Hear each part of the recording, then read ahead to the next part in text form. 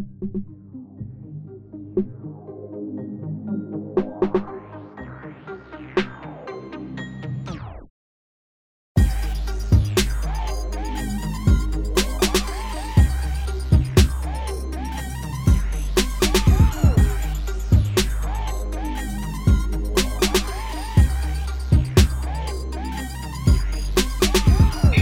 are now tuned in to the Cosmic Convos podcast, your number one source for accurate, relevant, and thought-provoking astrological conversations in the podcast nation, the place where stars and minds align.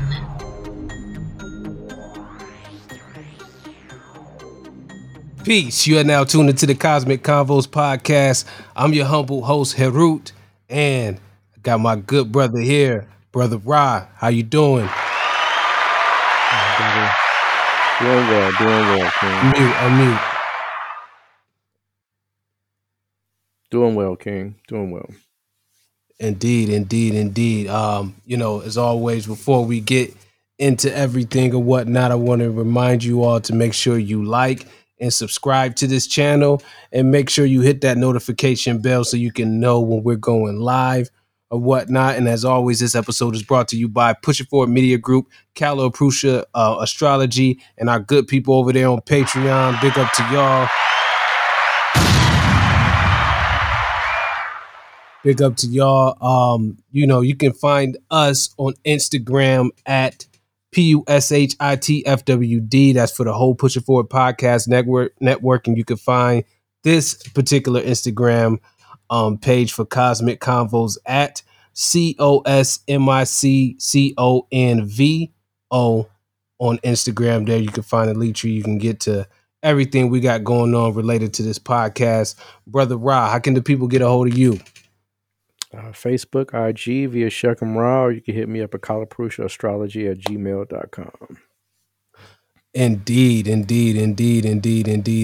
So, we're here, man. We're at season 4, episode 20, episode 95 overall. Getting real close to that 100 episode mark or whatnot. So we over here trucking along or whatnot, and man, we got another great show planned for y'all as well. If you haven't noticed, I've been reorganizing this YouTube channel a little bit. And this YouTube channel was going to transition to be dedicated totally for the Push It Forward Podcast Network. So big up for that. And we've been also, I've organized the page in a way to where you could get to some of this stuff a lot easier. So when you go on to this channel, you see there's a playlist for all of the mundane astrology shows. There's a playlist for all of the notable people shows, like the famous celebrities and different things like that. There's a playlist for, I forgot what's the other category as well that I put up there. And I'm going to break it out into more categories as well. So for some of you newcomers or some of you guys who caught on late, you can easily assess some of the different shows, the different categories of shows that you like to get to or whatnot. So definitely go check that out and be able to work with that or whatnot. So, and in that vein, make sure you go subscribe to Ninth Floor Films, the other YouTube channel we got going on, and make sure you subscribe to Caliprusia as well. I got a link to that on there, and I'm working through and linking it to every last one of these videos as well, so you'll be able to get to it at the end of these videos. But you can easily get to it just by going to this channel, looking at the homepage of this channel, and you'll see it right there. Boom. And family and partner content or family content, you'll see Caliprusia right there or whatnot. So big ups to that.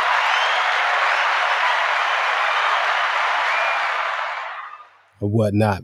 So last episode got some got some interesting feedback. I was kind of surprised that of kind of the take of a lot of our listeners and viewers took on this. What's the feedback you've been getting on that last episode, Ra? It was lit. Indeed, right?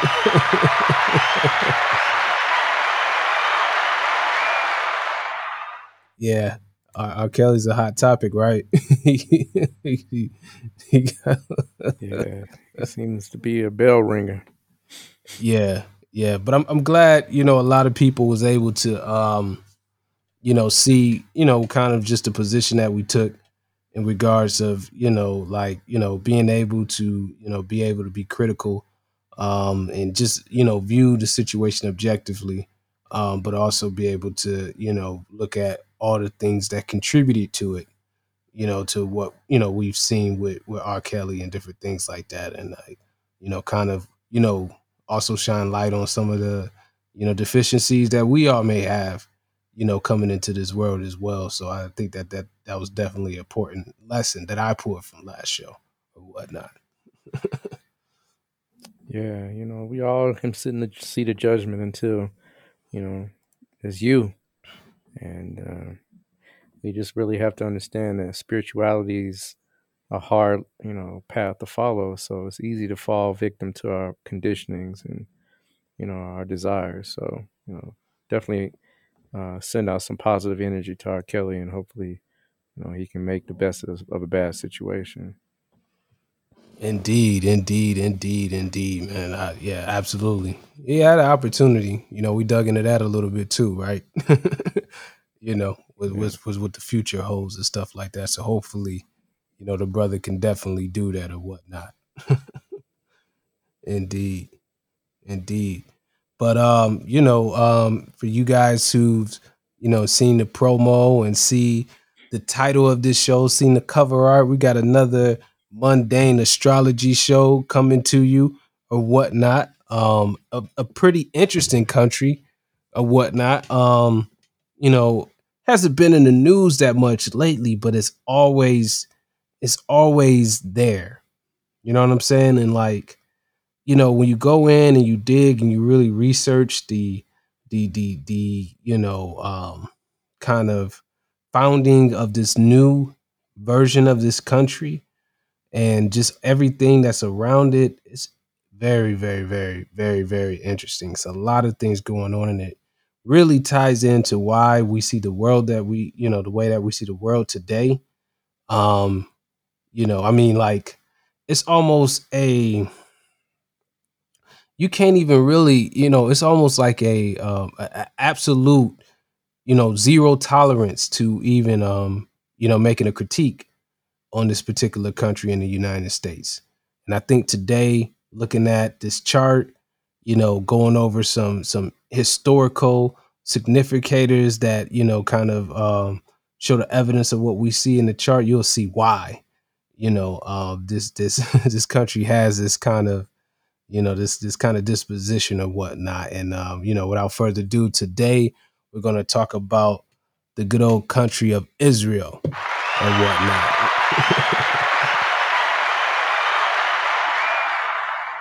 Indeed, you guys are tuned into a treat today. Indeed.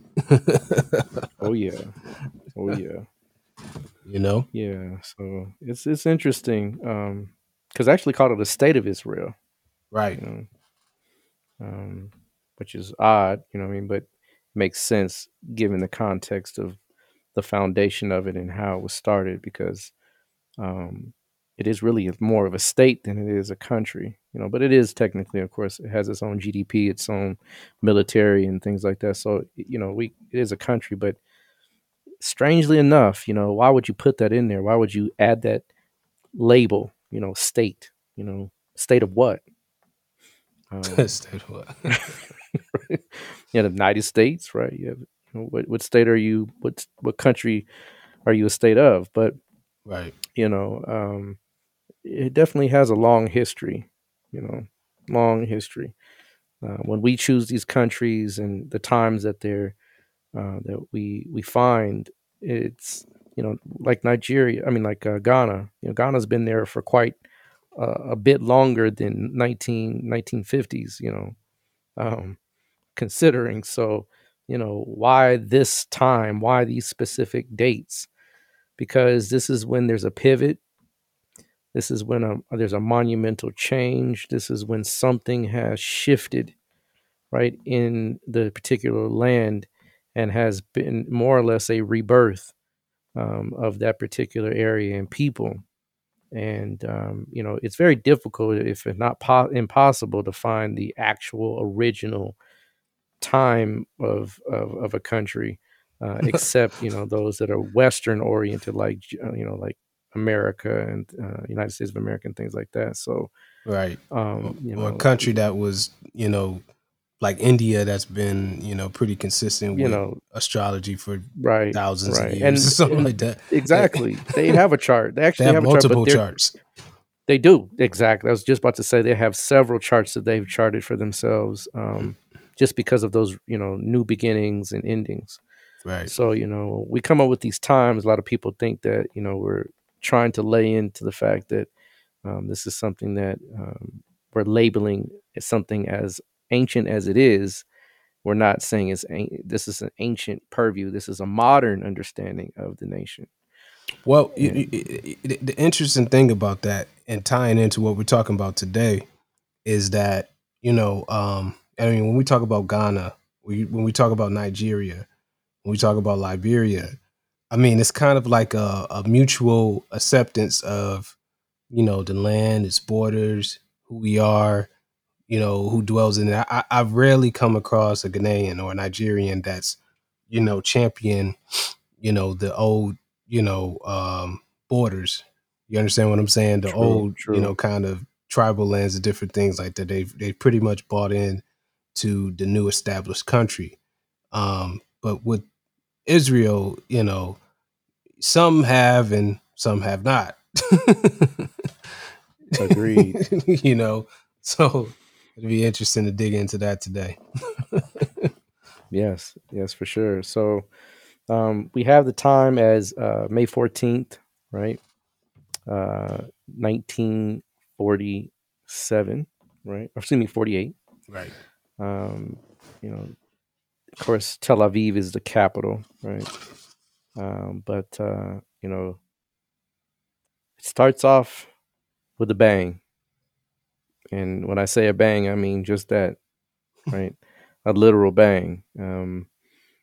As you can see, and it's interesting, we got another Libra ascendant here, don't we?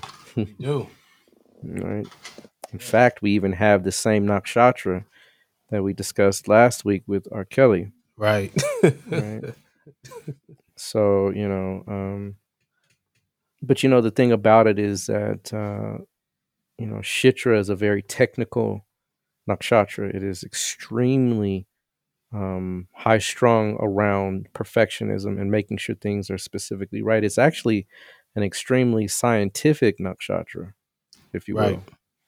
And one of the things we do is you begin to kind of try to lay a side by side to get a good picture of what the country kind of displays or holds. And actually, and I didn't know this, but researching it, Israel spends the highest portion of their GDP on scientific research in the world, right?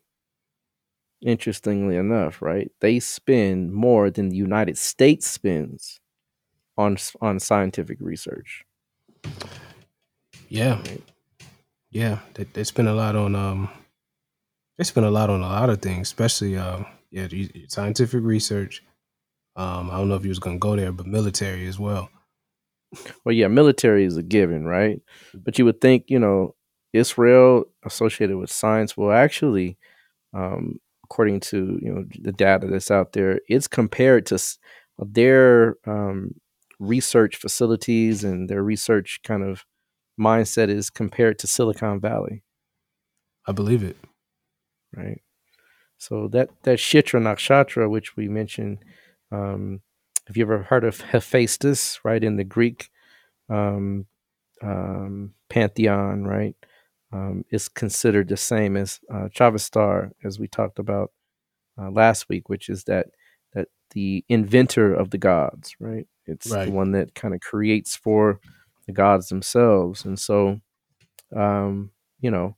it's interesting that Shitra is the nakshatra that is born under. So we can see kind of where that comes. And of course, Shitra is also ruled by Mars, which does have a very determined and driven kind of backdrop to it, so we can understand why they're so adamant about the way they do things, right?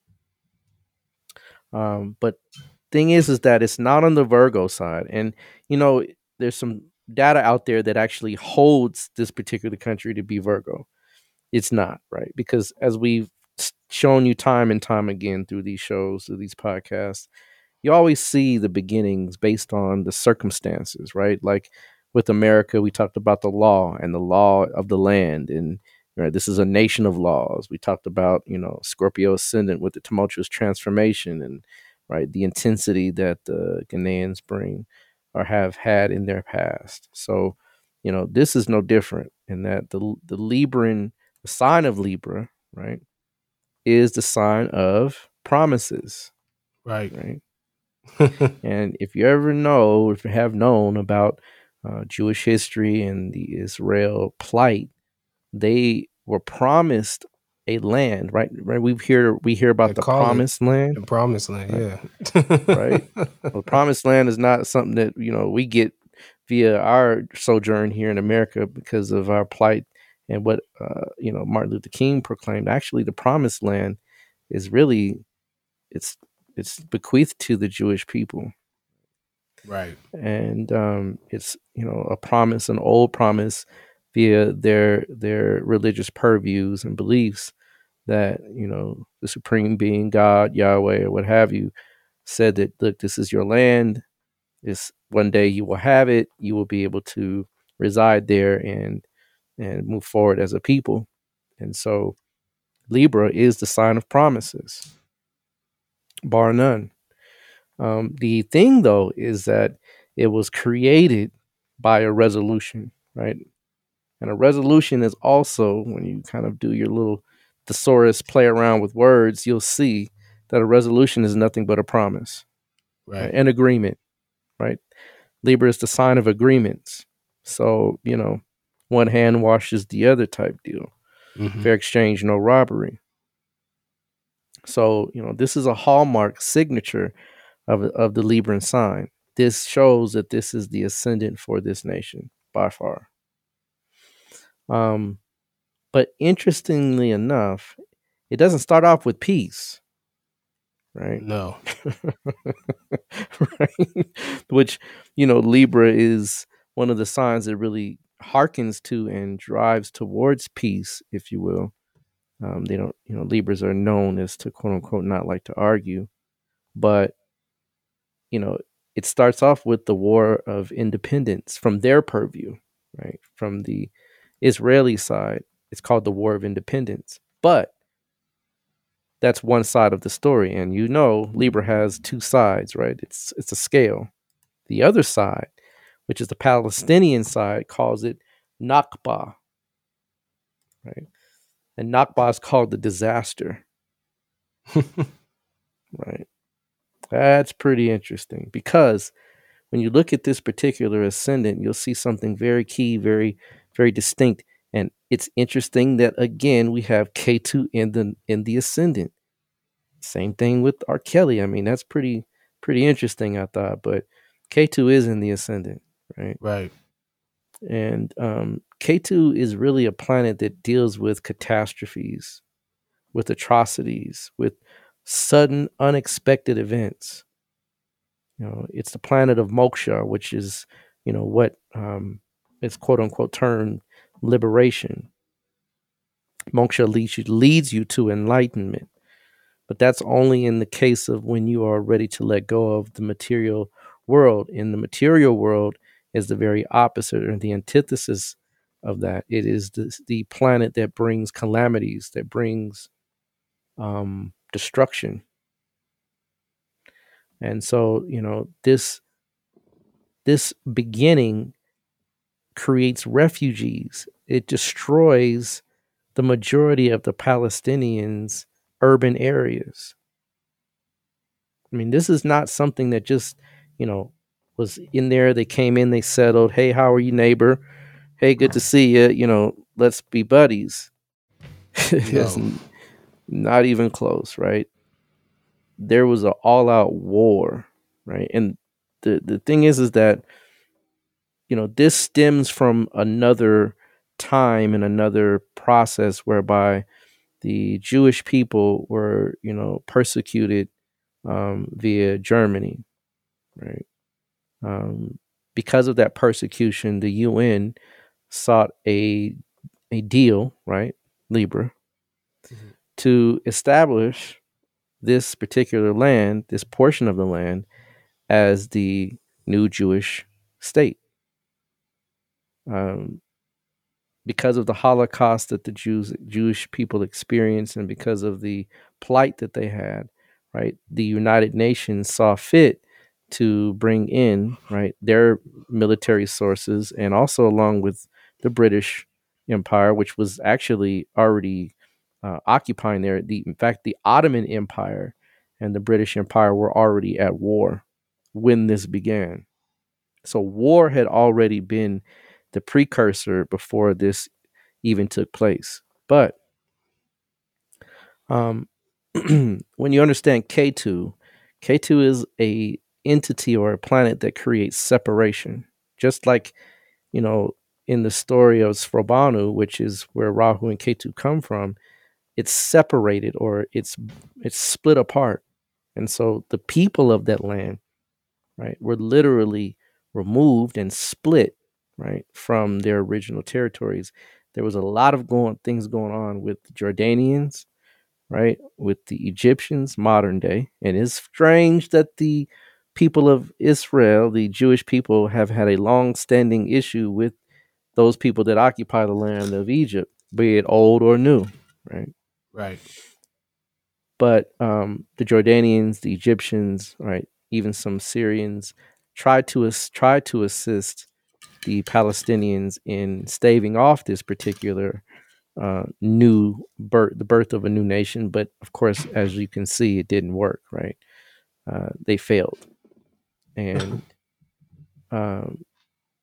interestingly enough, one of the things that goes along with this is that Ketu is in the nakshatra called Vishaka.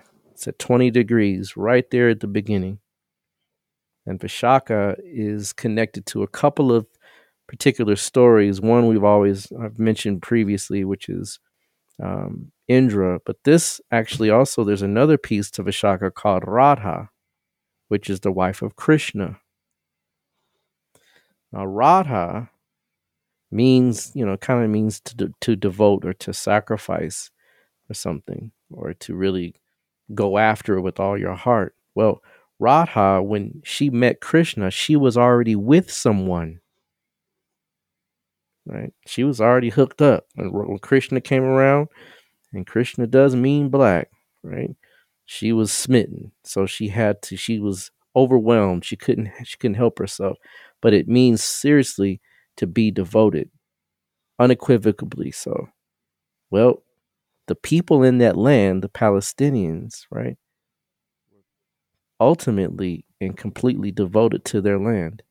So for Ketu to hit that particular nakshatra at the birth of this nation was literally like taking your head off, where you're literally left helpless, homeless, wandering, right?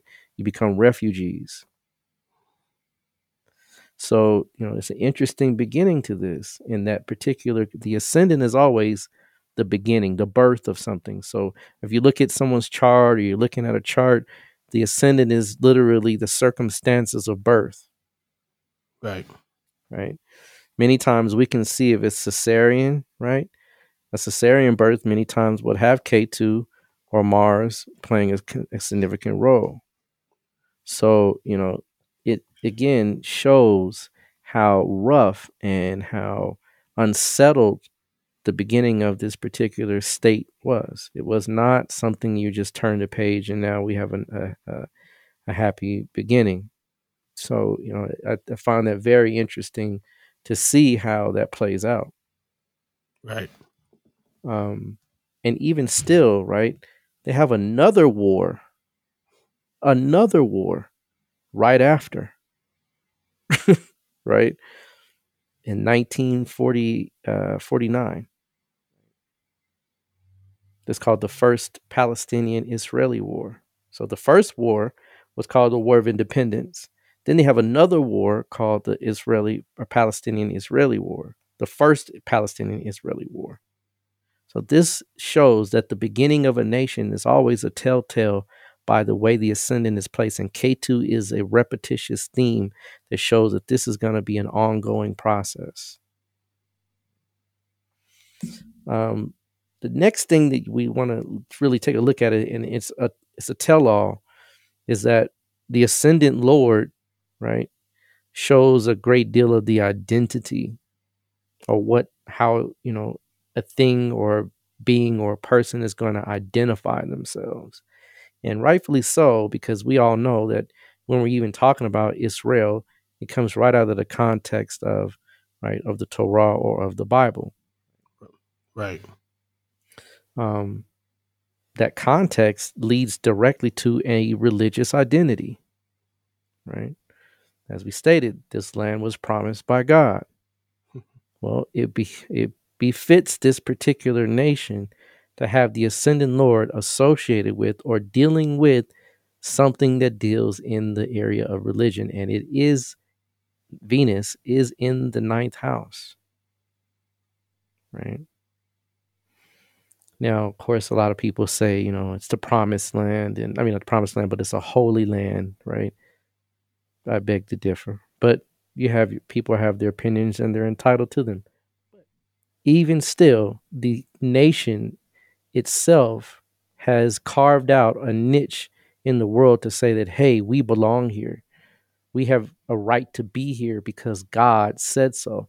And here's the reality. If you practice Islam or if you practice Judaism, right, or even Christianity, right, one of the three, you have to lend credence to what they say because you're using the same tenets and mindset that the book created in the first place. So, Islam is birthed from Ishmael, right, which is related to, right, Israel. So Israel and Ismail, they're kinfolk, right?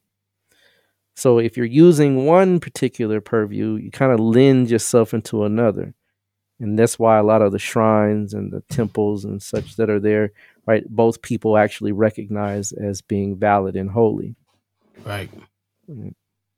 So the ascendant Lord being in that position still lends you, as in your subconscious mind, despite whether you may disagree or not, if you're leaning into that religious purview, something in you still has the kind of thought process to say, you know what, their claim is legit. Albeit the Palestinians really don't like to admit it subconsciously, but it's still there because Islam is their mainstay of their beliefs. So, the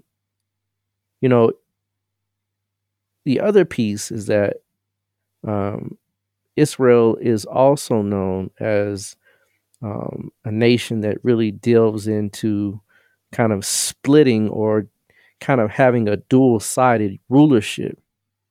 Right. Of course, you have the state itself, the government, but there's also a religious side that has a major primary influence on how those particular statesmen run the country. So that Gemini is that aspect, having two sides, having two ways of doing things, but trying to use it as an identity piece or trying to use it as a way that we get things done. Right. Right. And it's interesting when I saw Gemini as where the ascendant Lord is, they'll say something, but you got to be really mindful of what they say because it's almost they'll say something without saying it. It's very interesting that their rulership is almost, I don't want to say chosen, but their rulership is kind of comes from a perspective of, because remember, they do vote and things like that, but the majority of the country is 75% Jewish, right? So when you have, when you go to synagogue, right, you're talking about who you're going to vote for. I mean, not in the sense of what they do on the Sabbath, but that's not the only day they participate in their temples, their synagogues. They literally live, right, this type of lifestyle daily. So when they're in their particular groups or in their settlements or in their conversations, right, in their religious kind of outlets, they're talking about who they're going to vote for. Trust me. It's not a separate conversation. One is on one side, the other, but they intertwine and they go back and forth. So Gemini has that back and forth type of energy. When we also look at this, though, again, nakshatras are really very, very, very revealing, right? And the ascendant lord's in Ardra, right? Now, many of you may know about Ardra, but if you don't, we're going to definitely give you a few pieces of the puzzle today. Ardra is also connected to Shiva, and it's one of the Rudras, right? There's 11 Rudras. So it's one of the Rudras, or, right, Rudra is like part of Shiva that transforms reality, right? And it's not a comfortable transformation, it's a very tumultuous one. So this is a very tumultuous part of Gemini. In fact, it's called the Howler. It's the first time first Rahu Nakshatra.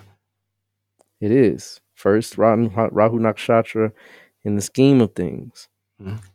Right? It's called the Howler. Right? Now, how would you connect that? Howling is crying, bemoaning, right? Crying out to the ninth house, which is God. Right? Saying, hey, you promised our land. Where is it? Telling the world we have a promised land. Crying upon, right, the disposition that we're disenfranchised. We're homeless. That's what that howler is. And the other thing that is so interesting is that Ardra is connected to what's called, it's literally the symbol is a tear. Yeah.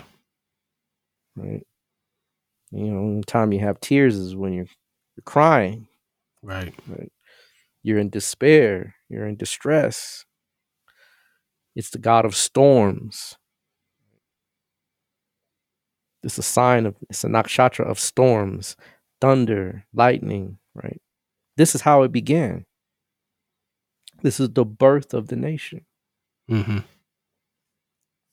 So when you see that particular ascendant lord being there, that's not an accident. There's literally a message being shown that this nation is going to be one that will cry out, and because of its pre-state of what it is, right?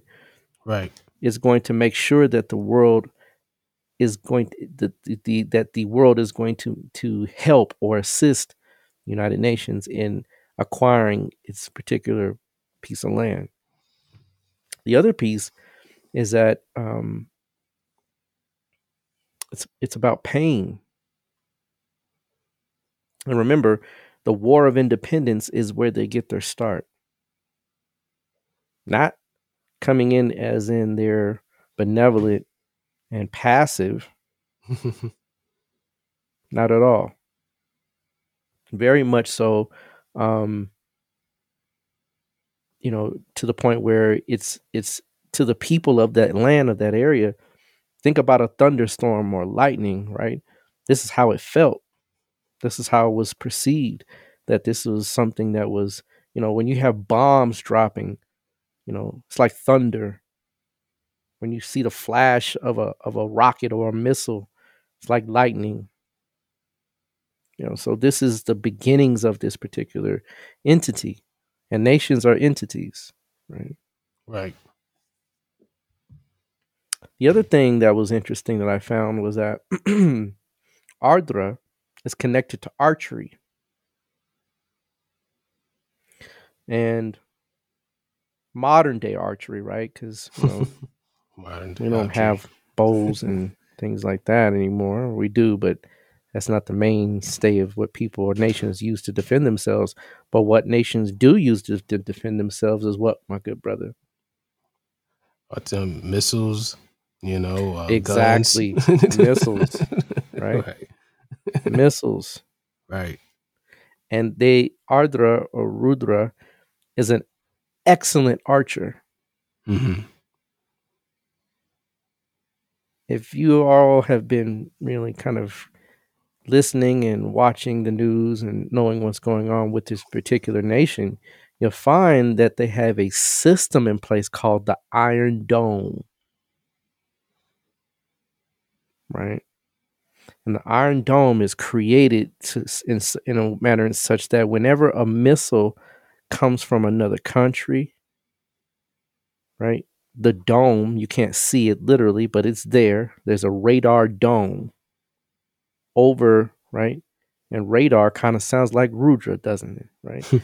It has a dome over it that's invisible, but as soon as that rocket hits through or tries to come through, they have a missile system that knocks it out of the sky, just like an archer would be able to knock something directly out of the sky. Right. Right.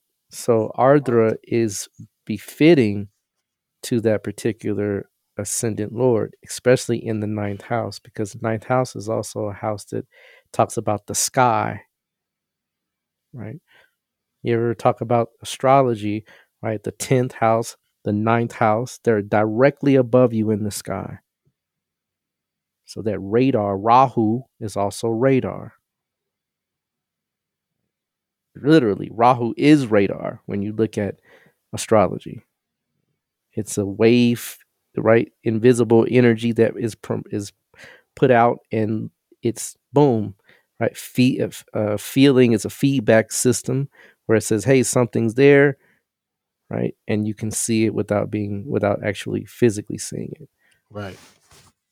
So all of these things tie directly into, right, the ascendant and the ascendant Lord and where it's placed. So, there's just no doubt about it that this particular date, time, and place is what creates the nation of Israel, the state of Israel. Now, the other thing is that because Ketu is in the ascendant, right, they are considered detached. And you got to consider the circumstances of where they are. They are surrounded, right? They are a little small piece in a large network of people that, for all intents and purposes, given the first opportunity, would remove them. Right. Right. You go south, there's Egypt. Directly to the south. You go to the east, you have you have Jordan, you have the United Arab Emirates. They were also trying to help the Palestinians. Right. You go north, you have the Syrians. So they're landlocked. You go a little further northeast, you got Iran and Iraq. Right. So they're literally detached. They're cut off from the rest of the world that would be of aid or assistance or even to be empathetic to them at all. So Ketu in the ascendant creates this type of environment. Right. Their allies are all far, very, very far away from them. Very, very far away. Right. Ketu in the ascendant. Ketu creates a detachment, a sense of loneliness, a sense of being out there on your own. Right. So it's a tell-all, right? Without a doubt.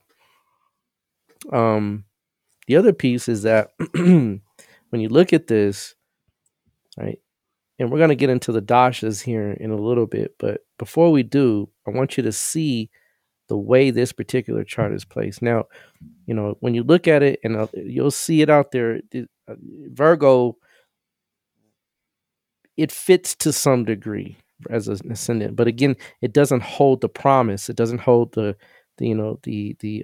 resolution, the agreement that Libra holds. Libra holds strong. Interesting enough, from both ascendants, the first Lord is in the ninth. Absolutely, it sure is. However, glad you mentioned that, because with Virgo ascendant, it would be that the ascendant lord, well, the ninth and the 10th lord would be exchanged, right? So leadership and spirituality or religion would intertwine. Well, it really doesn't in this case, because their voting system is a system that votes. They literally cast ballots, the whole democratic process and the whole bit. So their leadership is their leadership. And in the 10th house, you'll see sun, moon, and Saturn. We'll talk about that in a minute. Well, you know, like a nation, I guess that, I don't know. We have to look and see if we get a good time on them. But I know Iran, you know, they have a semi quote unquote kind of voting system, but they also have the Supreme Ayatollah. Ayatollah. Mm-hmm. Yeah. You know what I'm saying? So they have that. It would be interesting to see what that looks like if we could get a good time on them, because their system is actually twofold. Right. And the Ayatollahs hold power over the governance. Right. They have the final word. Right. Whereas within this system, the final word is with the vote of the people. Right. Right. But the vote of the people, as I stated earlier, when you are in synagogue, of course, it's a sacrilege on a Sabbath to discuss, right, worldly affairs. But as soon as Sabbath is over, right, you're associating with the same people, right? And the synagogue is not just some place that you go once a week. It is some place that they frequent quite often. In fact, they even have a place called the Wailing Wall, right? Have you ever seen Jewish people? Yeah. You know, they have the curls and the phylacteries on their head, right? Phylactery is something that is used to kind of a spiritual tool that you use to try to harness or control certain spiritual energies, to focus them, right? You'll see it's like a little black box in their head, or they have them on their arm, right? Mm-hmm. And you'll see them praying at the wall, right? The wall of supposedly the temple of, right, one of the temples that the last temple that they had that was built, right, in ancient times. Right. But considering the Wailing Wall, right, the Wailing Wall is not just done on Sabbath, right? It's done throughout the whole week. And if you're there at the Wailing Wall and you're discussing politics, that's just the natural order of things, because you're trying to come to a consensus of what your neighbor or who your neighbor is going to vote for, and you go and cast your ballot. So, you know, it's an unspoken system, and it's not one that has a final word, but it is ruling or influencing the votes of the people. So that's the ascendant lord in the ninth house. Again, it would be interesting to see how Iran does it, because I would imagine their ninth house and 10th house have some strong interaction in some way. Yeah. Right. That is how it would be if this were Virgo ascendant. But because we have Libra ascendant, right? Look at where the lord of the ninth house goes. It goes directly to the 8th. Right. And where does the 8th lord go? To the 9th. To the 9th. Right. So we have what's called a classic Parvatana exchange, right, where two lords are exchanging in each other's houses. The 8th house is the house of other people's money, right? Yeah, but it's also the house of tumultuous transformation. Right? It's the house of robbery. House of robbery. Oh, it is.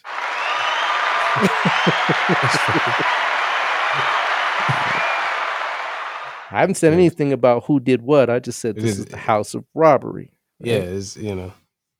Right? The house of strife. Mm-hmm. Quarrels, fights.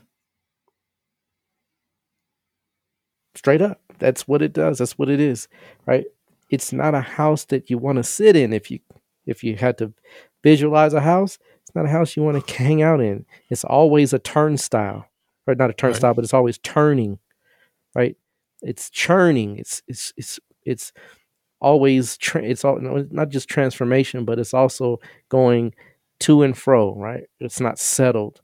And literally the land there, it's not settled. There's called a green line. It's like a volcano almost. Like It's actually that's exactly what it's like. It's volcanic. Yeah. Right? It's eruptive. It's sudden, right? They have what's called a green line. That's literally it's called a green line. Isn't it interesting that Mercury goes to the 8th house and Mercury's color is green? Right. It's the boundaries being constantly pushed, right? And literally fought for. So their boundaries are constantly changing. They're pushing out the other people that are in the area through this process of the 8th house, through the strife, through the contention, through the revolutionary type processes. The 8th house is revolutions. So you'll see constant change, constant instability, right, in this area of the world. And what is the constant instability behind? It's behind spiritual and religious purviews, right? These two sides, one Islamic, right? And isn't it also interesting that the color for Islam's flag is what? Green, right? So Right. Mercury in the 8th house is definitely doing his thing, right? The green line, and that's probably why they call it the green line. The Palestinians' flag is green, right? So, in fact, the Palestinians, right, don't even have their own state. They're still trying to get a state. They have not been recognized by the United Nations as a technical state. Yeah, and that's interesting. It's Right. real interesting. So the transformation, the constant need to try to establish their ground is between the 8th and 9th house. Israel has established because their ascendant Lord is in the 9th. But the 9th Lord, which is the higher spiritual teachings, their belief systems, right, is constantly in the process of being switched out with those particular unsavory type of individuals, which we would call criminality, which is some of what the 8th house displays. Sixth house and the 8th house are both criminality. But the 8th house is the criminality that will literally say, look, I will strap a bomb to myself. Suicide, right? Suicidal type attempts. Right. Right. This is the 8th house. So think about it. The people that literally represent the nation, which is the 9th or the 9th Lord, or the 8th, the Ascendant Lord in the 9th, right? Is constantly dealing with these sudden, unexpected, I'll walk in and blow you up with my own body. Think about you sitting there having lunch, right? Beautiful day in Israel. And everybody's having their grand old time, and boom, right? You feel a shock wave and you look around and there's smoke billowing up, right? And someone comes in, right? And they literally have strapped a bomb to themselves to make a point to say, look, this is still our Radha, our love, a land. We still love this land. We were here first. Right. This is the energy that the whole country has brought to this world. Not to say it's good or bad. It just is what it is. And it's no denying it. Right. Right. So, it's just very interesting that this is the case, right? That the 8th Lord and the 9th Lord exchange. Now, the sun is there, and we'll talk about that in just a brief second, but just know, right, that the government does have a way to get back. 20% of the people that live in Israel are Palestinians. Well, let's say 16%, excuse me.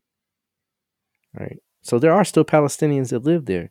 Remember, the green line is moving further and what?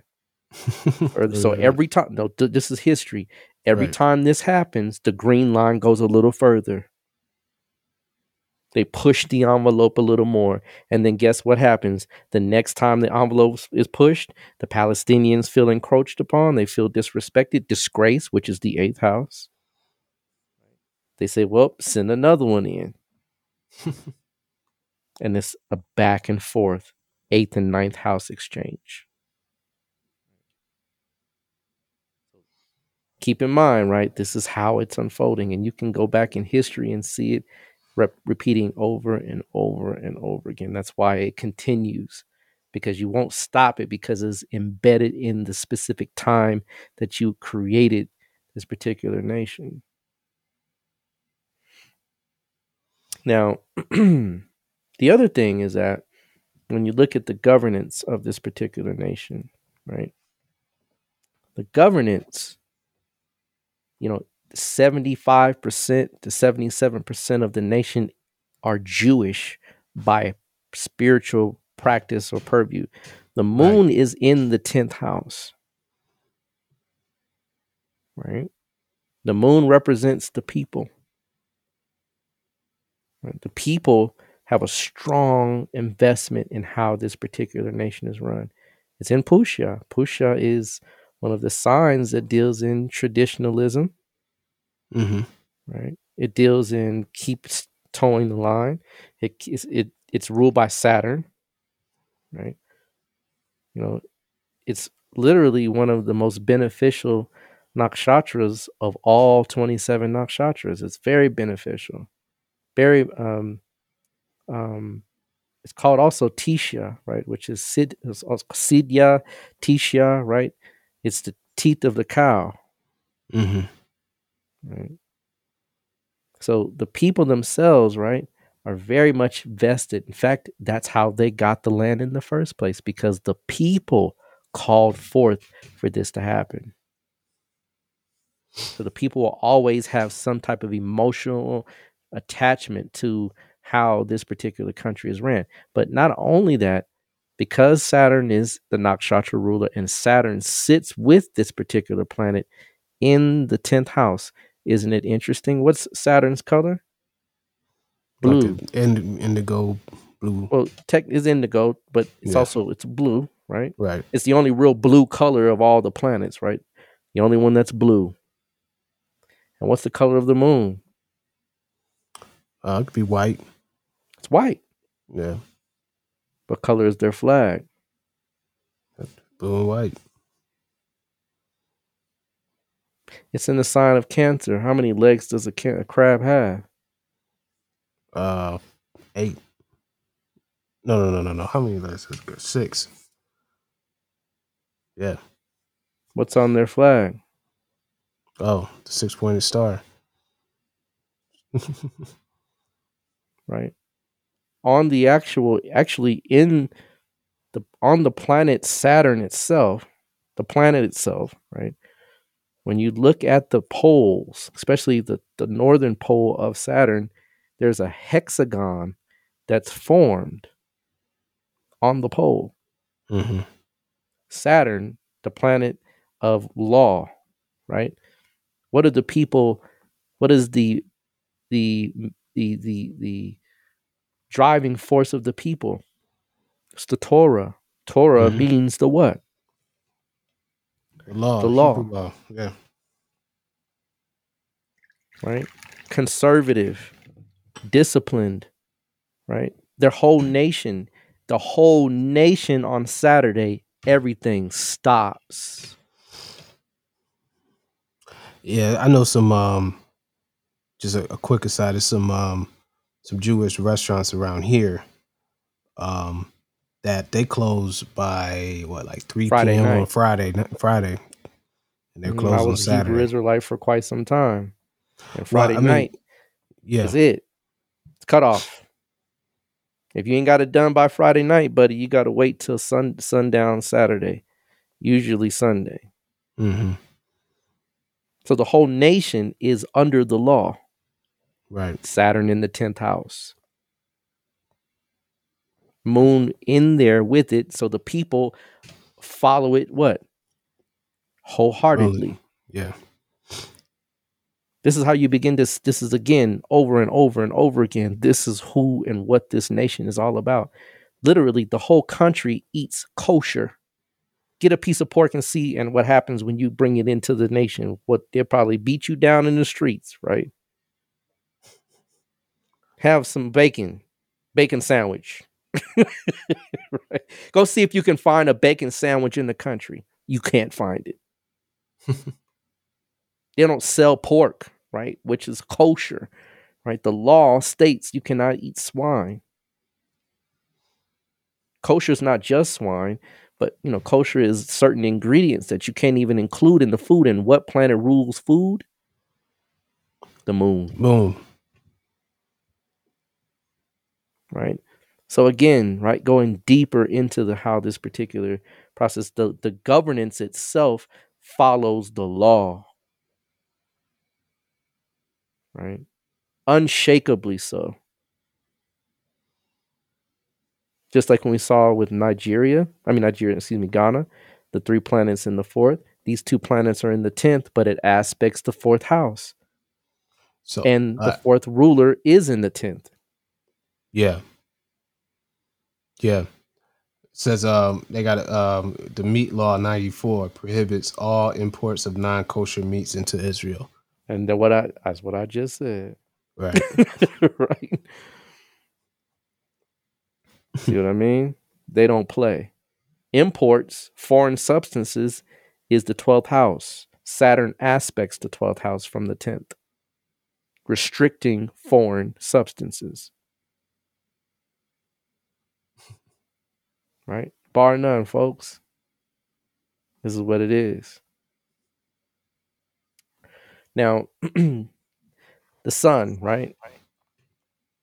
The ruler, the king, it rules the 11th house. The 11th house is the gains of a nation. Right? It's the income. It's how they make the money. Well, it's in the 8th house of other people's money. Right. And other people's money. Did you know that the United States of America gives $3.8 annually, $3.8 billion annually, and has been doing so for the last, just as the most recent deal they struck in 2020. They were trying to get $5 billion annually, and the United States struck a deal for $3.8 billion. Prior to that, the 10 years prior, they were getting, I think, $2.8 billion. Yeah. Prior to that, they were getting, I think, 1.9 or 2 billion. So this is since 85. Excuse me. So since 85, the United States has been giving billions and billions and billions of dollars to the Israeli government. Not only that. Remember I talked about Germany earlier. Mm-hmm. There's a paper called the Haaretz.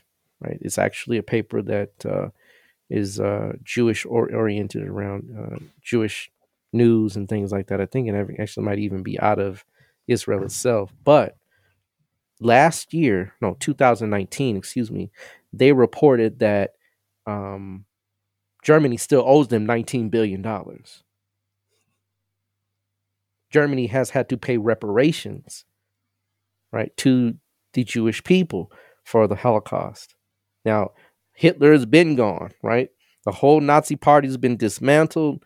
All of that's, can't find you can find remnants, but right, they don't rule anything and they don't have any real power. And if they do, you and I won't know about it. But nonetheless, they still owe $19 billion. The interesting thing about that is 2 things. One, those on the First Rebuild podcast did a episode talking about the issues between Black immigrants and Black Americans, and some things about reparations and stuff like that. For all my ADOS people, this is the difference between us, our situation, and their situation. You know, they got I mean, this is the difference, right? Because you see, the United States has a invested interest in the success and the sustainability of the Israeli state or whatnot. You Well, know, it's coming chestnut out checkers, you know. exactly. But I Chestnut mean, checkers. you got to realize though, but after World War II, that's when United States became a legitimate, bona fide world power. Right. You know, Right. and Israel was like it's Hey, like it's, you know what I mean, like his little feather the in his hat, sidekick. Yeah, right? it's the sidekick because it's Of called what? the state of Yeah. Israel. Exactly. So the United States is like they, you know, whatever we got until something dramatically changes it.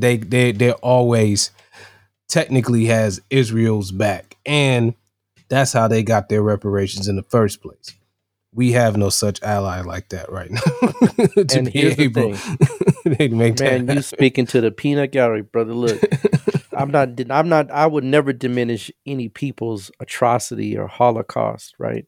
right. Because that's a painful experience to happen to anyone. Absolutely. But the Japanese, right, have had an experience, right? Right. Right. Africans and people of African descent have had an experience. There were 6 million that died in the Holocaust, right? Right. There's 100 million and counting, right?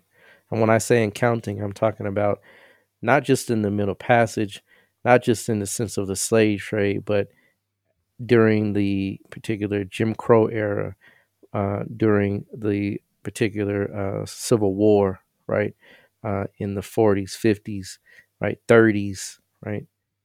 You can count the number of lynchings, the number of just the brutality that Africans have experienced in their diaspora, right? It's not a Holocaust, it's a Holocaust, Mm-hmm. right? Because we're still living in the aftermath and the effects of this with no conversation or consideration of being repaired, right? Not even remember, they have a state. We don't have a state. Right. So, you mean it is definitely something to think about and ponder that this nation can pay $3.8 billion annually, right, to a nation that is overseas. Now, of course, it's strategic for them to have them there. It is a military advantage, right? Because of course, it makes sense. They're the one nation that actually has nuclear capabilities. Israel knocked out Iraq's nuclear reactor in the 80s. They had a nuclear reactor, right? Boom, not anymore. Right. Because they didn't want them to achieve the level of nuclear capability that they have. But they are the only nation, folks, that have that capability in the whole area. Probably for, considering all the nations of Africa and the Middle East. Publicly, right? There's some, suspicions for some Right, other nations, Iran and things like that, right, right. But they stopped that too, right? Yeah.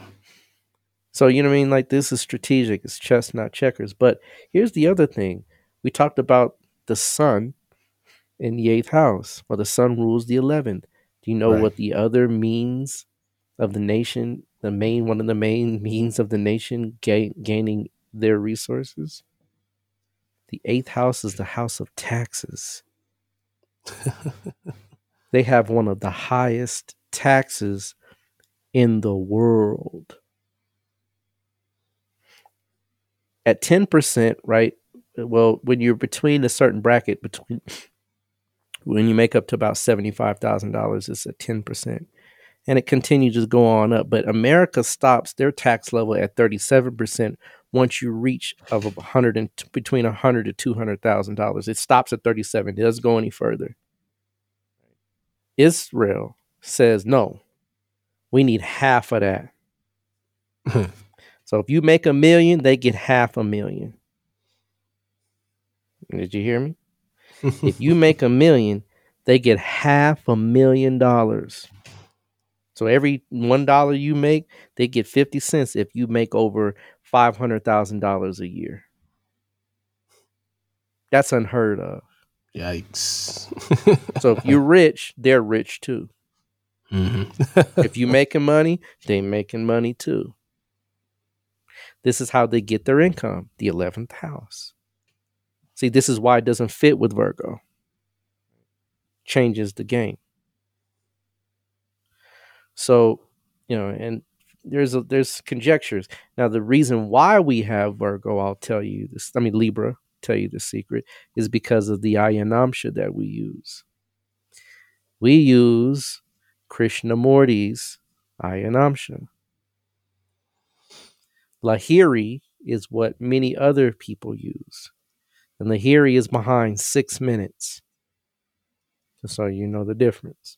So if you are out there and you practice this astrology and you keep running it and it comes up Virgo and you don't know why, you use Krishnamurti. And you probably should use Krishnamurti altogether because it literally has been corrected and is right and exact. I mean, I've done the research and it nudges it just enough to where it pinpoints the information. So this is why we have this particular ascendant. So interestingly enough, right, just showing that their gains, as soon as you gain money, if you're a millionaire, they're a millionaire, right? That's crazy. That's serious business. Imagine you move from America and you have $30 million a year. As soon as you get there, if you make the same 30 million, now you make 15 million because they get the other 15. Right. That's extreme taxes, folks. That's the eighth sun in the eighth house. That's government running the taxes. That's literally the ruling parties saying, look, if you want to live here, you got to pay. Right? You got to pay.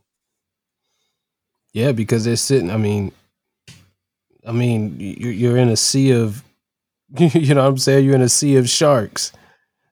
You got, I mean, like their defense, like I was telling you, one of my partners, he's a African, Hebrew Israelite, and they have a community, they have a city in Dimona. Israel, Dimona, right? Mm-hmm. I mean, everybody has to serve in the military in Israel. Everyone has to do a stint in the military. You have no choice. So here's how we look at that, right? The baseline values of a nation is the second house. Right. The baseline values of you and I and our upbringing is the second house. So our upbringing, whenever you want to look at someone's basic childhood, you look at the second house.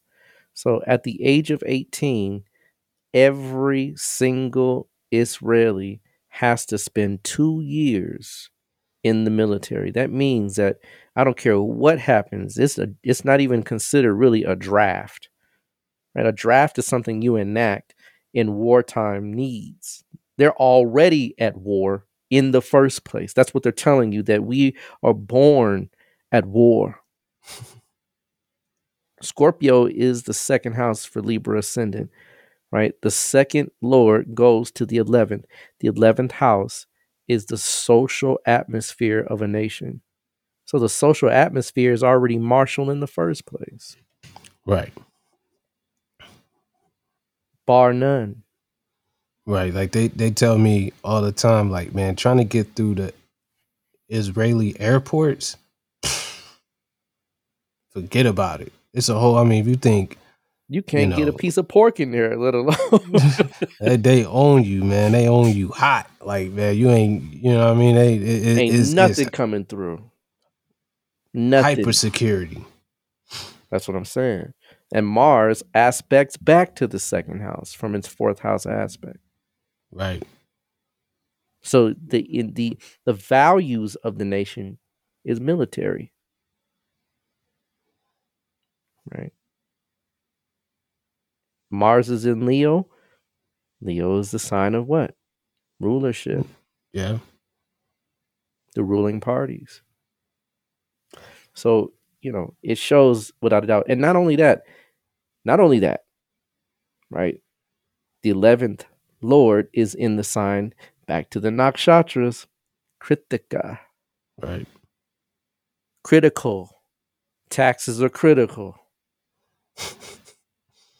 Right? Don't move in here and think you're going to get off light. I mean, it goes up in increments from there. America stops at 37%, folks. So if you rich, you get basically, you can round it out 35. So, right, you get 65 cents, they get 35 cents. You get to keep a little bit more than they have. No, they get half. It's critical.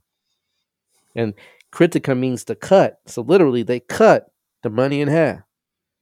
I mean, you know, if you make over $649,560, it's 50%. Right. 500,000 is 47%. You might as well say 50%. 50%, right? That's what I said. Anytime it's over $500,000, we need that. Come off that. And that's not even including capital gains, sales tax. But they don't tax inheritance. Right. Makes sense, right? Because the eighth house. Other people's money. We won't tax that. But everything else, ante up.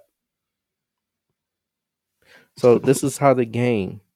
Consistently gain. Remember, they spend the most on research.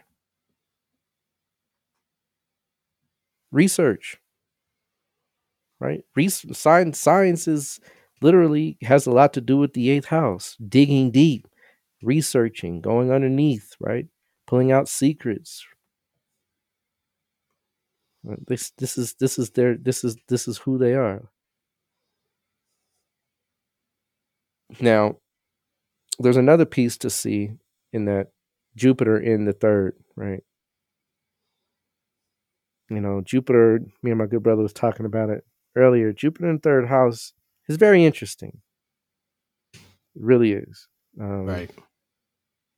I've seen a lot of charts with Jupiter in the third, and it just has this kind of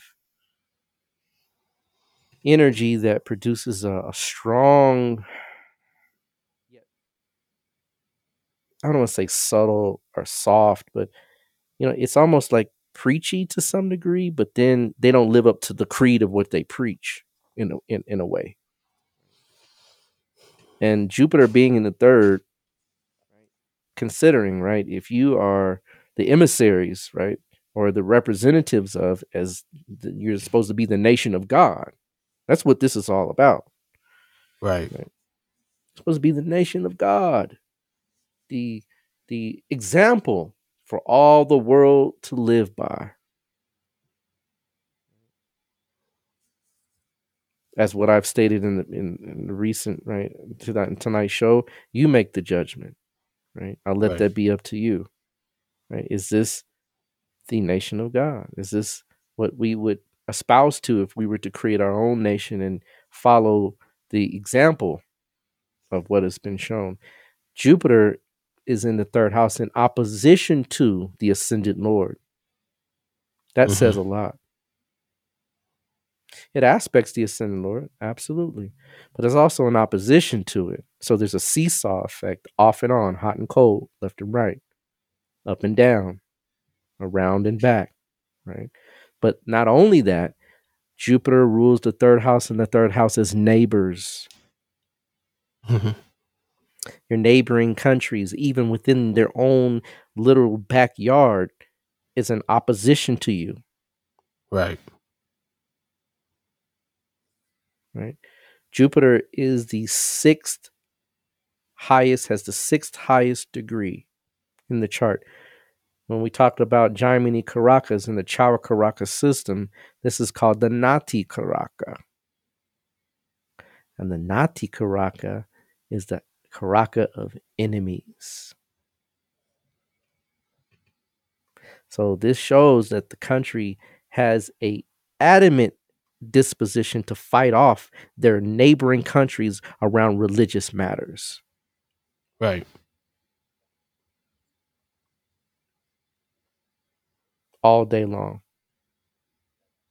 All day long. Right? Think about it.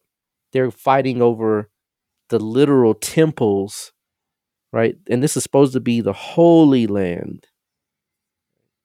The Holy Land. The Holy Land. How is it holy? Just a question.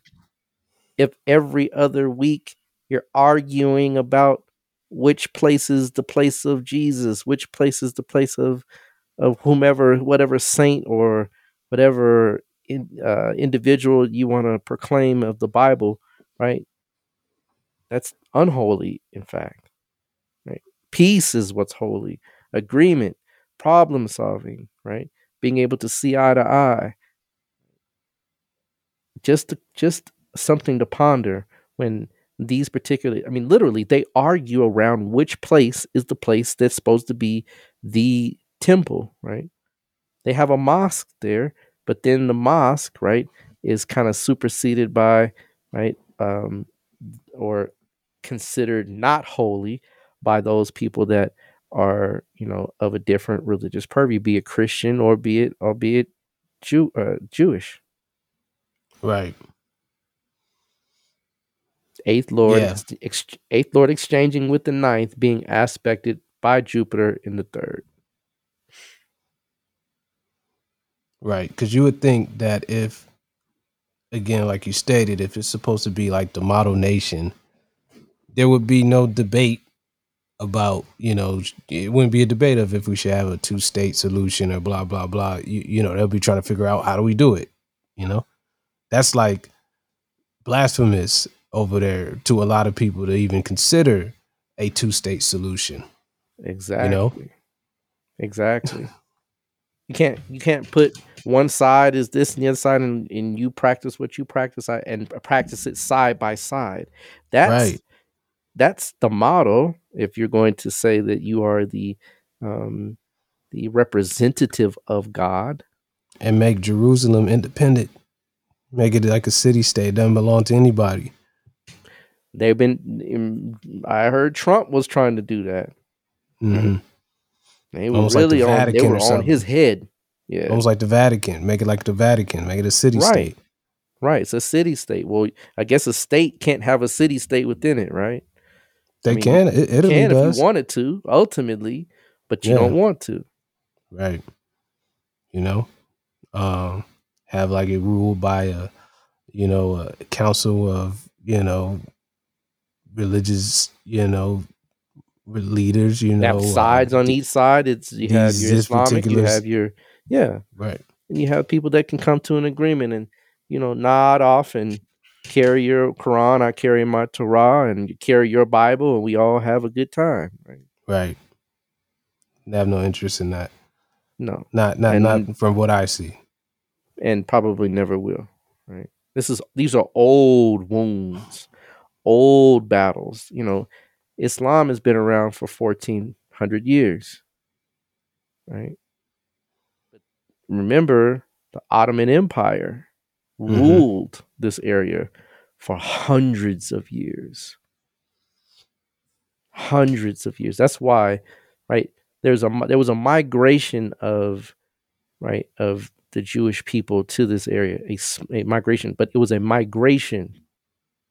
So think about it, the Palestinians allowed them there. Palestinians didn't keep them out, but this is also where the Crusades were done. This is where the Crusades happened, folks. I got a book that you guys should read. It's called The Crusades Through Arab Eyes. It's an interesting book. Very interesting. I bet that is very interesting. I have to check that one out. Somewhere. I have to check that one out. This is where this is where the Crusades were, 1500s.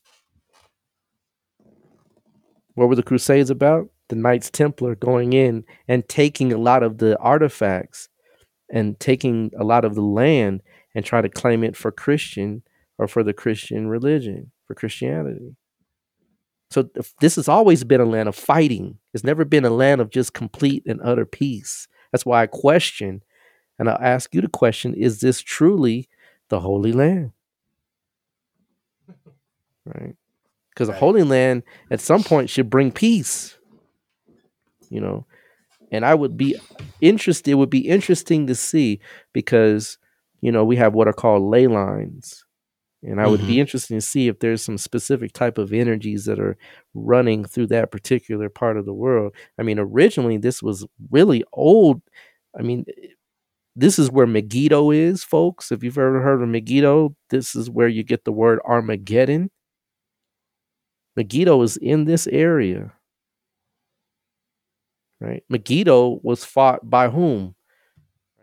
The ancient Cometians, right? And the Philistines, or the Philistines, right? Mm-hmm. Again, this is everything in this area has been always tumultuous. Before that, it was the Canaanites that were there, right? Canaanites had a relationship with the ancient Egyptians, but there was always kind of a love-hate relationship between the Canaanites and the ancient Egyptians. So again, and remember, in the book itself, it tells that the Israelites, or the Hebrews at the time, right, because they weren't Israelites yet, came and took the land from the Canaanites. So, I mean, if you go back in time and just study a little bit, you begin to see that there's some unholiness about this holy land. Yeah. Getting deeper into this, right? We look at the Dasha periods, right? And we'll dive into these before we go, just to kind of get a good idea about what this looks like here. When it starts off, right? We're directly in a Saturn Dasha,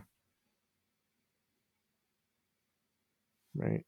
We're in a Saturn Dasha. Saturn is as it starts, right? Oh, you're talking about as it starts. Yeah. Yeah, as it starts, right? It's in a Saturn Dasha. Saturn is not a comfortable jump off. Even though Saturn is one of the better planets for this particular ascendant, it's still not placed in an ideal situation. It's in the nakshatra of Ashlesha. Mm-hmm. Ashlesha is ruled by what is called Shesha, right? Or the serpent, or Sarpa. Sarpa is another term for it, right? It's literally not the type of serpent that we think about with a cobra, not that type, but the type of where we talk about a boa constrictor or a python, right? One that wraps around, right, and squeezes and holds, and it's called the clinging energy. That's one of the energies that is the Shaktis that is produced by, right, Ashlesha. It's called the clinging energy, that which clings to something, holds on to it with an iron grip, doesn't want to let go. Relentless energy, right? Energy that is serpentine, like that literally is cunning, right? That is manipulative.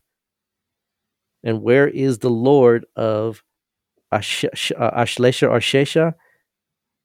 It's in the 8th house.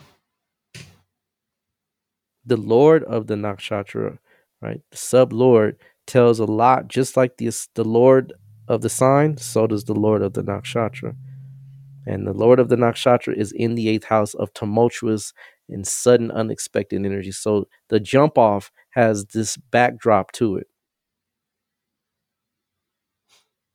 Right? Remember I said, right? I mean, here's the thing. If you want to go to war, guess what? One of the best nakshatras to choose is Ashlesha. It's sharp. It's called a Tikshna nakshatra. It's sharp. right. I mean, when I was like this, that's crazy, right? It's a sharp nakshatra. It's intense. It's like the claws of the crab. It is, right? It's the grip of that crab, right? And some crabs have there's a crab that can actually hunt birds. It's called a coconut crab. Mm-hmm. They're huge. They're massive. You can't eat them either, right? I mean, if you try to eat this crab, it's not going to taste too well, right? These crabs climb trees with their claws. They drop the coconuts down so they crack open, and they have long been seen to grab birds and eat birds. That's the kind of claw power, the pinching power, the clenching power that we're talking about. So think about the people at that time that were in that land. They were clawing and holding on with their life. And so were the Israelis, where they were clawing and trying to come in and hold on to the land that they proclaimed. So this war of independence, right? The Nukba was set afoot, and a lot of calamities, right? Atrocities were generated through this particular birth. Right. The other thing is that shortly after, right, the first Israeli Palestinian or Palestinian Israeli war is created in between 1948 to 1949, and that's when we have a Saturn Mars dasha.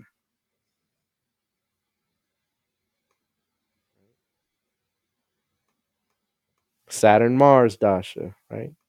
See there, 1948 to 19. Saturn Mars is right there in 1949, but 1948 is right before it. That's the moon. So moon goes into Mars, right? Moon is with Saturn. So again, right? Understanding how this works, that war was the first jump, not the first war, but the first war where these two sides said, look, that's it, right? You taking your green line keeps on coming. We're losing land. By the time we get done with us, we're going to be somewhere else. So we got to fight for what we know. So we got to hold on, right, to what it is that we have. And Mars rules the seventh house, rules the second house of values, but also rules the seventh house. And the seventh house is also a house of opposition. Some even say the seventh house is a house of war. That's why the old saying, yes, it's a house of marriage, but what's the saying? There's a thin line between love and hate. Love and hate, love and war. Because the person that you love is also the person that you end up hating, provided that relationship falls apart. So you go to war. They even have a movie called War of the Roses, right? Mm-hmm. Where the two people were going and they were trying to kill each other, right? Right. Now this is an old adage, right? But nonetheless, this is true. Right. Mars, right, rules the seventh house. The seventh house is a house of death. Most people think the eighth house is a house of death. The eighth house is a house of death-like circumstances, but not the actual house of death in and of itself. It's the seventh house that takes you out. So literally, this is a time of war. After this, right, if you move forward a little, if you go to 1967, right, this is what's called the 6-Day War. And this is literally the war that shifted. This is the war that settled and set up Israel as we know it today. This is the borders that were formed during this time. And if you look, 1965, right, is Mercury Rahu. If you open it up, you'll have should be Mercury Rahu Venus. Yeah. What did we say earlier? Where is the ascendant Lord? In the ninth. Mm-hmm. And then the ninth Lord is in the eighth. And then you have Rahu in the middle, and Rahu is in the seventh house. Right. Rahu is ruled by Mars. Mm-hmm. So then you have a continuous interaction and switching. And now they really do, things are switched. Things fold over into the hands of the Israelis at this time, right? This time, again, all parties being Egypt, Jordanians, the Syrians, United Arab Emirates, again, come in, and get their butts whooped. I mean, I had to say it like that, but that's what happened. The Israeli army is no joke, right? Their secret service is no joke. They have a serious secret service. I'm trying. I can't remember the guy's name, but there's a guy I can't remember his name, but he was notorious, man. Member of the. I can't remember the name of the secret service. They have their secret service is like the CIA, the KGB. Right? Oh yeah.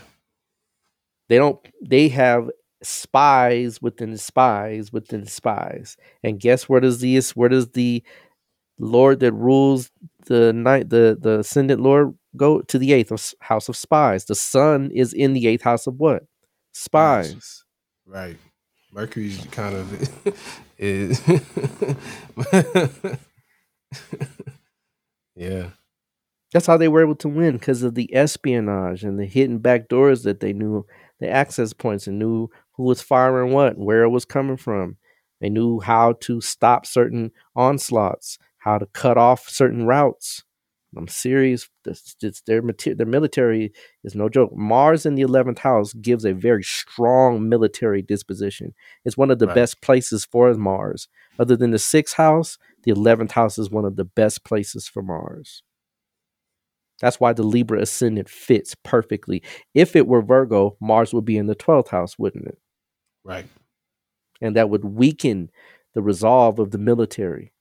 This is how you begin to put side by side and measure which is which. Because there's a hairline difference between 2950 degrees and 0 degrees. Right.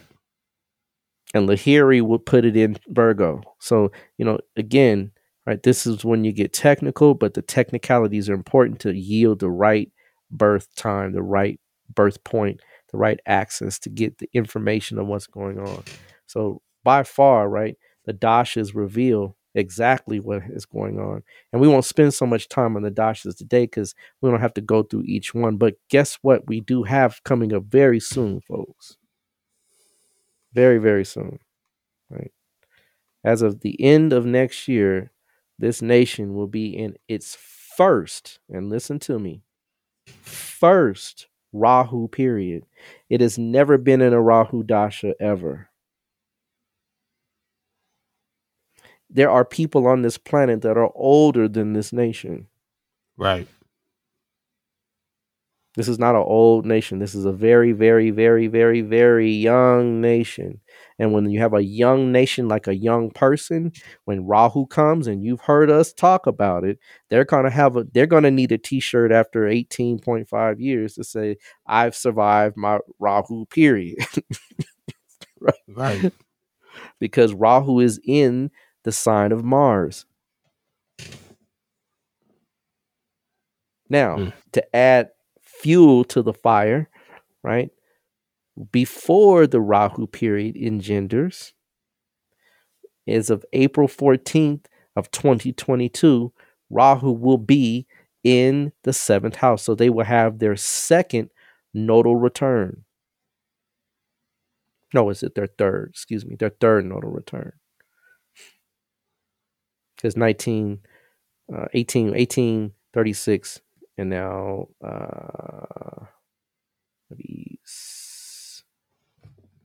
so in their 50s, right? Because this nation is what? How old? 50, 60, 63? 63, 64 is when you have your third nodal return. 73. 70s, right? So right around that time, right, you'll see Rahu is entering, right, is going to conjunct its natal placement. So it's almost as if you're going back in time to the beginning of when you got this started. They're going to repeat this process. And they're in a Rahu dasha simultaneously. Well, will be at the end of the year. So what you will see, folks, they're going to have a lot of unexpected events. I would suspect probably, right? And here's the thing, when Rahu actually enters into their seventh house, directly opposed to it. Well, excuse me, the ruler of Rahu is Mars. Mm-hmm. That ruler will be exactly at 5 degrees of Aquarius. Look to see where the natal placement of Mars is for this chart. It's at 5 degrees Leo. So the Mars planetary alignments are in direct opposition when Rahu enters its natal placement. That is a very unsavory placement, and Mars is in an enemy sign. Not a good start. Right. And when you guys are looking at it, this is the transits. You can see the degrees of the transits here. And this is the birth chart here at the top, where it says birth chart. And this is the transits here. So you see here the 5 degrees right there. 5 degrees right there. Wow. So they're going to be at war. Mm-hmm. Y'all pin this. Come back and look when this time jumps off and see what's happening. Right.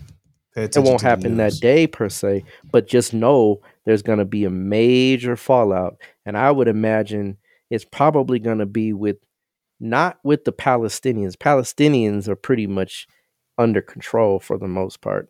I would say with another nation in that area. I don't know who, but if I were a betting man, I'd probably say Iran.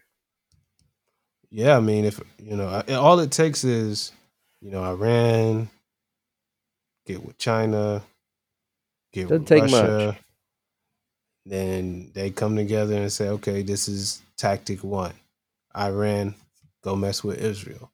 Yeah, they've already had some skirmishes, and they've had to use that Iron Dome in the last couple of years from some missiles that were fired. I think they were from Palestine, but I think some of them also might have been from Iran, if I'm not wrong. Right.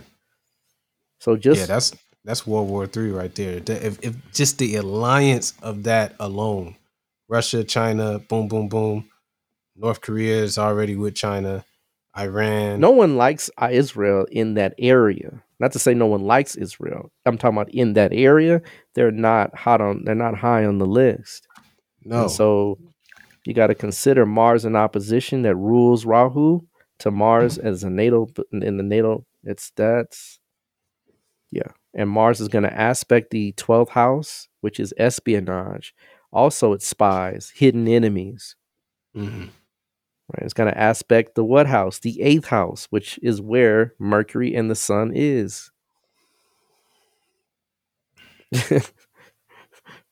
I'm just saying, folks, right?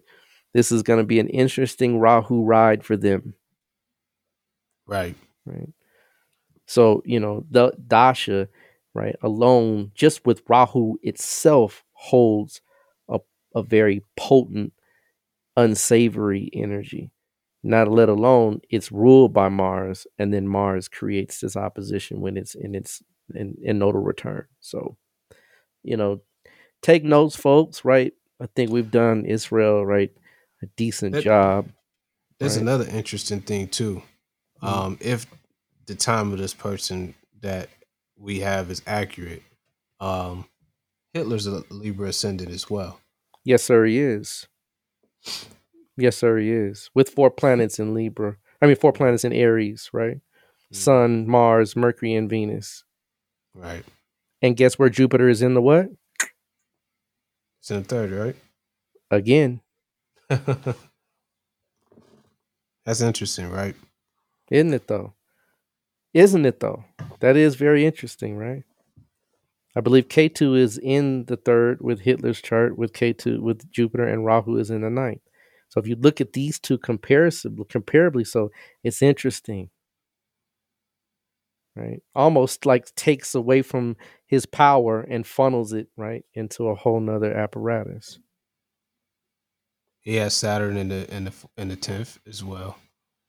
Mm-hmm. Sure does. And Ashleisha. So almost, you know what I mean? Like, not to say in a way, but in a way, right? Take some of that power. Remember, I told you Germany still owes them $19 billion. Both Chitra, not Shatra. Ascendant. Yeah. Amazing. Amazing Very you brought that up, because interesting. it's very, very interesting. Very interesting. So, if you plan on traveling over there during these times, you might want to just make sure consult an astrologer, right? Or consult a divine oracle, so that you can navigate, these waters when you venture your way over there, because it may not be the best time to do so.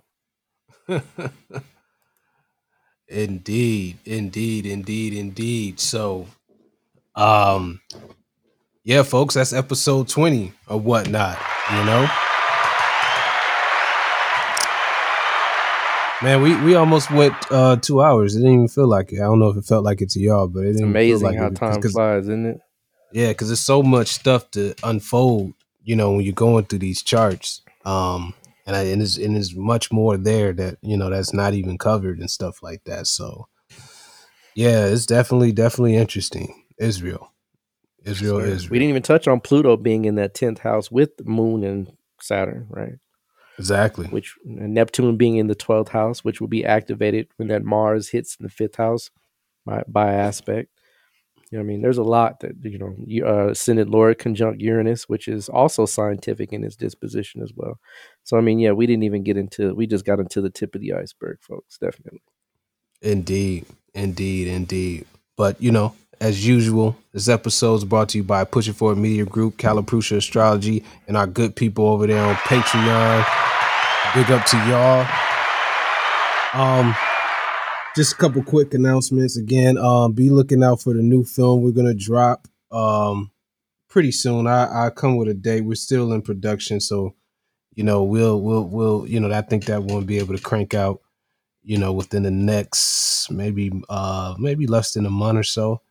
So be on the tune for that. Also, like I said, I've been, trying to find a new distributor for the merch. I think I might have found it, so this is the Gentle Hand hat or whatnot. This will be for sale real soon. I have the Gentle shirts as well. This is a shirt as well. I don't know if I'm gonna put it on sale. If you want one, just let me know or whatnot. You'll see it on the website, or you'll be able to purchase it on Instagram and stuff like that. Rod, you got your merch and everything locked in too, right? Yeah, grab it. They're going, right? So grab them while you can. Caliprucia or whatnot, Indeed. So be stay tuned for that or whatnot. I got other colors and stuff like that, so we'll put that there so you guys can get locked in with that. Rod, you got anything else you want to say to the people before we close this thing all the way out? No, sir. Just been another great episode. Appreciate everybody tuning in, and definitely, share the video if you like it. Definitely comment, give us a thumbs up. Keep the energy going, and help us grow the platform. Indeed. So with that being said, thank you all for tuning in. It's another great episode. We'll be back next week around the same time, same place. Another dope episode. We're out. Peace.